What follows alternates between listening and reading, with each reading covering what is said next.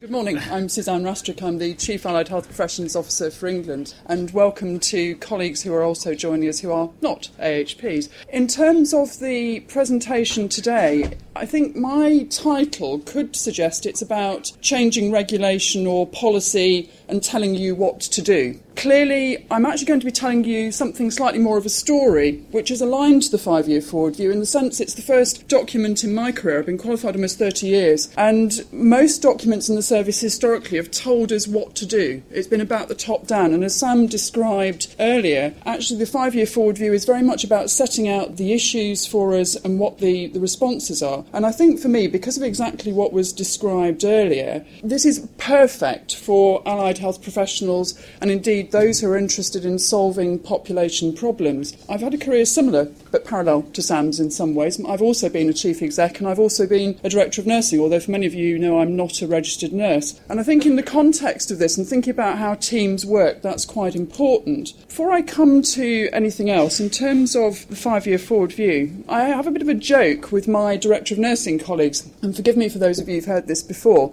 Last year at the CNO Summit, I sat down with a group of my former nurse director colleagues and said, right, you're accountable at board level, write down on your napkins the 12 allied health professions you're accountable for at board level. Can you all do that? Before you leave here, can you actually write down your colleagues of the other 11 allied health professionals if you are an allied health professional? And if you're responsible for allied health professionals, can you list them all out? Because I think if you can't, that actually begins to describe something of our challenge here. My theme for today is a bit of a northern phrase. It's either 6 or 2 threes. And I want you to remember 6 or 2 threes, and I'll tell you for why. And it's a little mnemonic in terms of some of the themes I'm going to cover. There are 6 of them divided into 2 threes. So remember that. How many of you have read the 5-year forward view? I didn't turn round quickly enough. If you haven't read the 5-year forward view or the exec summary, and if you think you don't work in the NHS and think nothing to do with me, you're wrong. And in terms of CPD, I would urge you to go home and read it this evening, because actually it is really important, regardless of whether you work. And for me as Chief of Service, I represent practitioners in England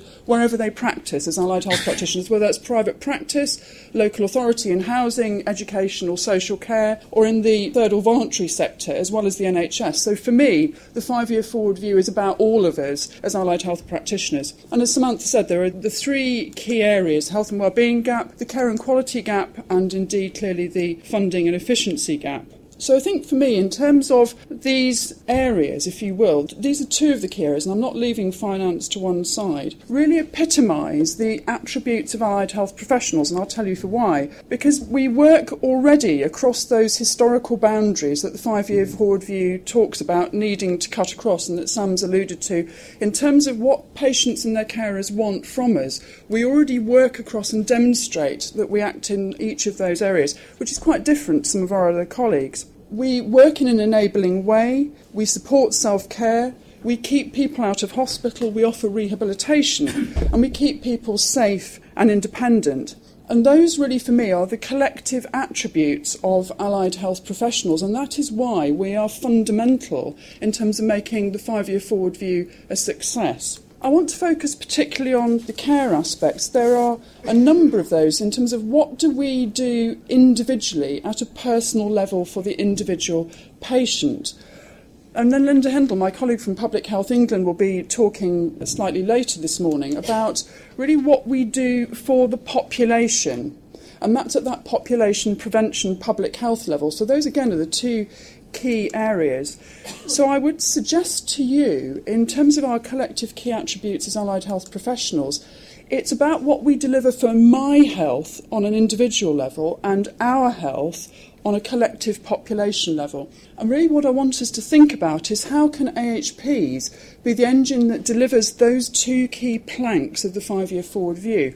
What is it about our individual health and our population level, my health? And it's really where those 2 areas overlap that efficiencies, when it works well, when we bring together the population level health and the individual aspects, that we can achieve efficiencies.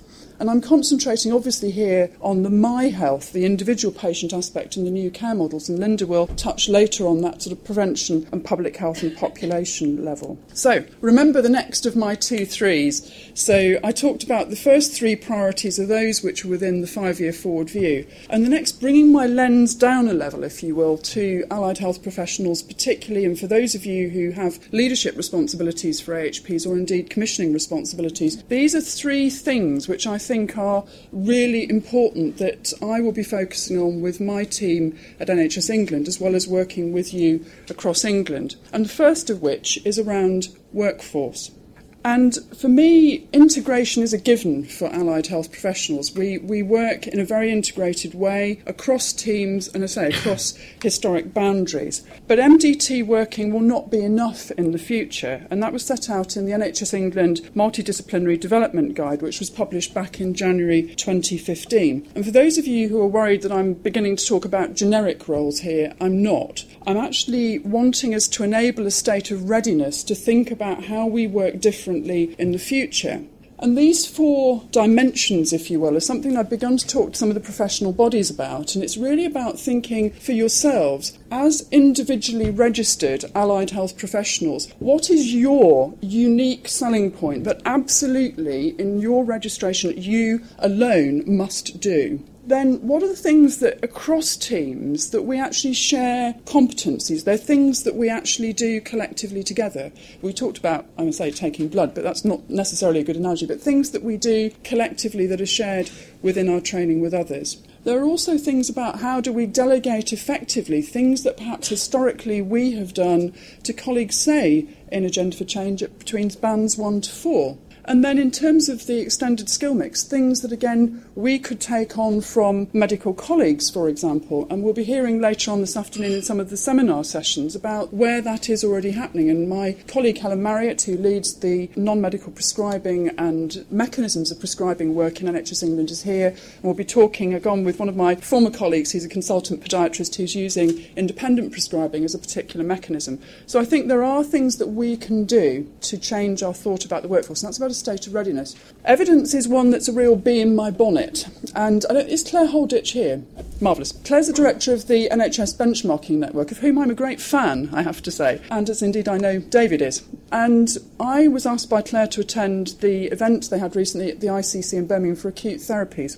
Is anybody there? Marvellous. So you know what I'm going to say then. And I think one of the interesting things for me, these paradigms were set out by Lord Darcy in terms of describing quality. And if you're thinking about any service improvement changes or solutions that you want to take to your organisation or indeed to commissioners, those are some of the key factors that you must begin to think about in terms of how you set out your offer and structure that. And obviously within that, cost is clearly important too. But one of the things about outcomes, that I've been a commissioner now for 2/3 of my career, and clearly my job in NHS England is still in a commissioning context. And as Sam said, aspects of that, as we know, contractually are not perfect. But one of the things I'm interested in, both as a commissioner and somebody who uses services, is actually about what works on a population level. And what I saw at the event in Birmingham was actually that quite a goodly number of my colleagues, and it was for dietetics, speech and language therapy, physiotherapy and occupational therapy, that a goodly number of colleagues were keeping outcome measures. There were a goodly number that weren't too, and that was of concern. But of those that were keeping outcome measures, there were just a complete random mix. None of it was wrong. They were all validated, researched methods, outcome measures that were being used. But if I was even the most sophisticated service user looking at, say, NHS choices, and say I lived between the borders of Nottinghamshire and Derbyshire and wanted to make a decision about whether I drove down the road for 20 minutes into Derbyshire or up the road for half an hour into Nottinghamshire, to choose between an MSK physiotherapy service, I wouldn't have been able to do it. I wouldn't have known which was giving me the best outcomes. And I think that's a real challenge for us in the coming period. Could I just ask Dr. Joanne Fillingham, who's my clinical fellow, to make herself known to you? Joanne and I are doing a piece of work, again, partly via Twitter, but we're also kicking this off, looking at outcome measure measures across the service. And it isn't about, again, the top-down telling the service what to do or professions what to do. It's about seeking a consensus for how we might develop a suite of outcome measures across particular activities and particular professions, simply because we need to understand on a population level what is providing the best outcome and in the context of the 5-year forward view, so that we can actually help services understand which aspects of allied health professions really deliver for them. And I think that's really important. We talked briefly about leadership, and there's something about, for me, for those of you who are allied health professionals in the audience, from the time you qualify, you are autonomous practitioners. And that is very different, interesting, to medicine, where my medical colleagues, forgive me, David, are described as trainees for the subsequent 15 years or so of their medical development. And so for me, I am looking to you as your Chief of Service to say, from the time you qualify, you are autonomous practitioners, and I would suggest, therefore, leaders in the service in your own right. So it's part of this 5-year forward view. It isn't about me, it isn't about Samantha or colleagues such as CCG, accountable officers or chief executives. It's actually about all of us actually collectivising together. And one of the key things, I think, in terms of leadership is, I'm not going to deal with the issue today of board leadership for allied health professionals, but what I would say for those of you who are working with the nomination, it generally is the Director of Nursing at board level, it's about how you can actually take support to that person, you can influence them, and importantly, take solutions. It's about the influencing that you can do to support that person who has the accountability for allied health at the board. And we have a duty to inform. That, for me, is really, really important. In terms of strategic workforce planning, again, workforce planning can happen around us. My role covers the Department of Health and HEE. And quite often we'll see things coming in from the local education and training boards that I actually wonder how many of you have had input to. Do any of you work with services that have orthotics and prosthetics in them?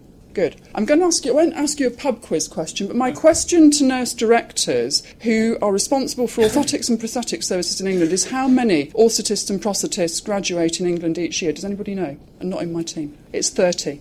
And we just published a report, which we've been tweeting about 2 weeks ago from NHS England, describing the state of orthotic services in England, which is woeful. And partly the reason is because, as a family of allied health professionals, we can support each other. So in terms of contributing to workforce planning, it isn't just about we ourselves in our unique professions. It is about supporting others and acting and adding a voice for those allied health professions that are smaller too. I did ask for a cross to be put through this, so and Sam very kindly as a nurse didn't mention nursing. But for me, there is a narrative and a rhetoric, and sort of pinned to the top of my Twitter account is actually a video that Simon Stevens did for my first conference in June, where he does say, after a bit of a preamble, it is not just about doctors and nurses. And I think for me, particularly whether it's in supporting CCGs in their thinking or within your own provider organisations, the interesting thing for me is we don't know what we don't know. And so actually it is your duty to support and help your organisations, whether they be vanguards or not, in knowing something about what you're doing, the solutions that you can offer for patients. And that's really, really important. So although there is that rhetoric, it is for us to constantly push against it. One of the things that when I talk to nurse executive directors about engagement, the reason quite often allied health professionals, they tell me, struggle to succeed in associate director or board level appointments is the fact that we don't actively engage in governance, either clinical governance or corporate governance processes, in quite the same way sometimes that our nursing and other colleagues do. And I just offer this one to you as a heads up, because during the last year that I've been in post, it's something that I've picked up from them.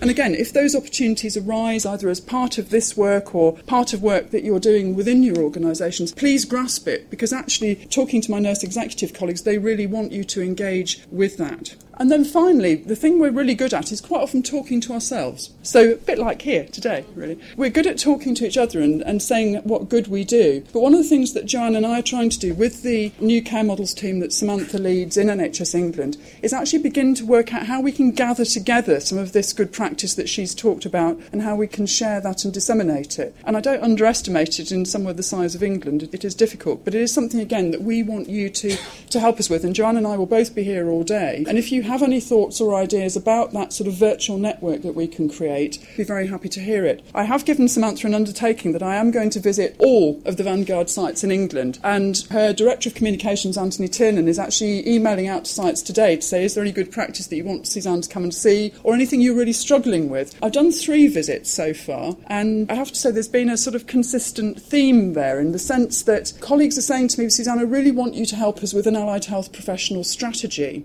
And whilst we could put some sort of framework together from an NHS England perspective, and we are beginning to think about that in terms of some pointers, it is again for me about yourselves in terms of how you help your organisations with some of that thinking and actually put your head above the parapet, because nobody's going to come to you. You're going to have to go and knock on other people's doors, and that's the really important thing. Some of these people are in the audience. You can smile at me, those of you who are in this cloud. This was a group of individuals who were my first set of innovators. I did a series of talking head videos for my first conference in June, and we're going to be using these and moving forward with this as a development. And Andrew's right on the front row here, so that they're actually, I can spot 3 people in the audience, and they're individuals who've done things which in terms of their own practice are really innovative and entrepreneurial. And for me, it really demonstrates, this was across the range of all 12 of the allied health professions, ranging from a guy who's a helicopter paramedic in the southwest to a drama therapist in Brighton. Really brilliant and inspirational group. And for me, that is the real value that you bring to the 5-year forward view. You know, there's some really brilliant stuff out there, and it's actually how we garner that together and share it, but also about how you raise that profile within your own organisations. So what I would say is that providers, essentially, they are really open to possibilities, as indeed are commissioners and CCGs. And the way in which you work in terms of across the life course is just so important, and across all those disease and demographic areas there is so much that you have to offer. But it is about going to both providers and commissioners and engaging with them in the processes that they have, looking at new care models. Thank you very much indeed.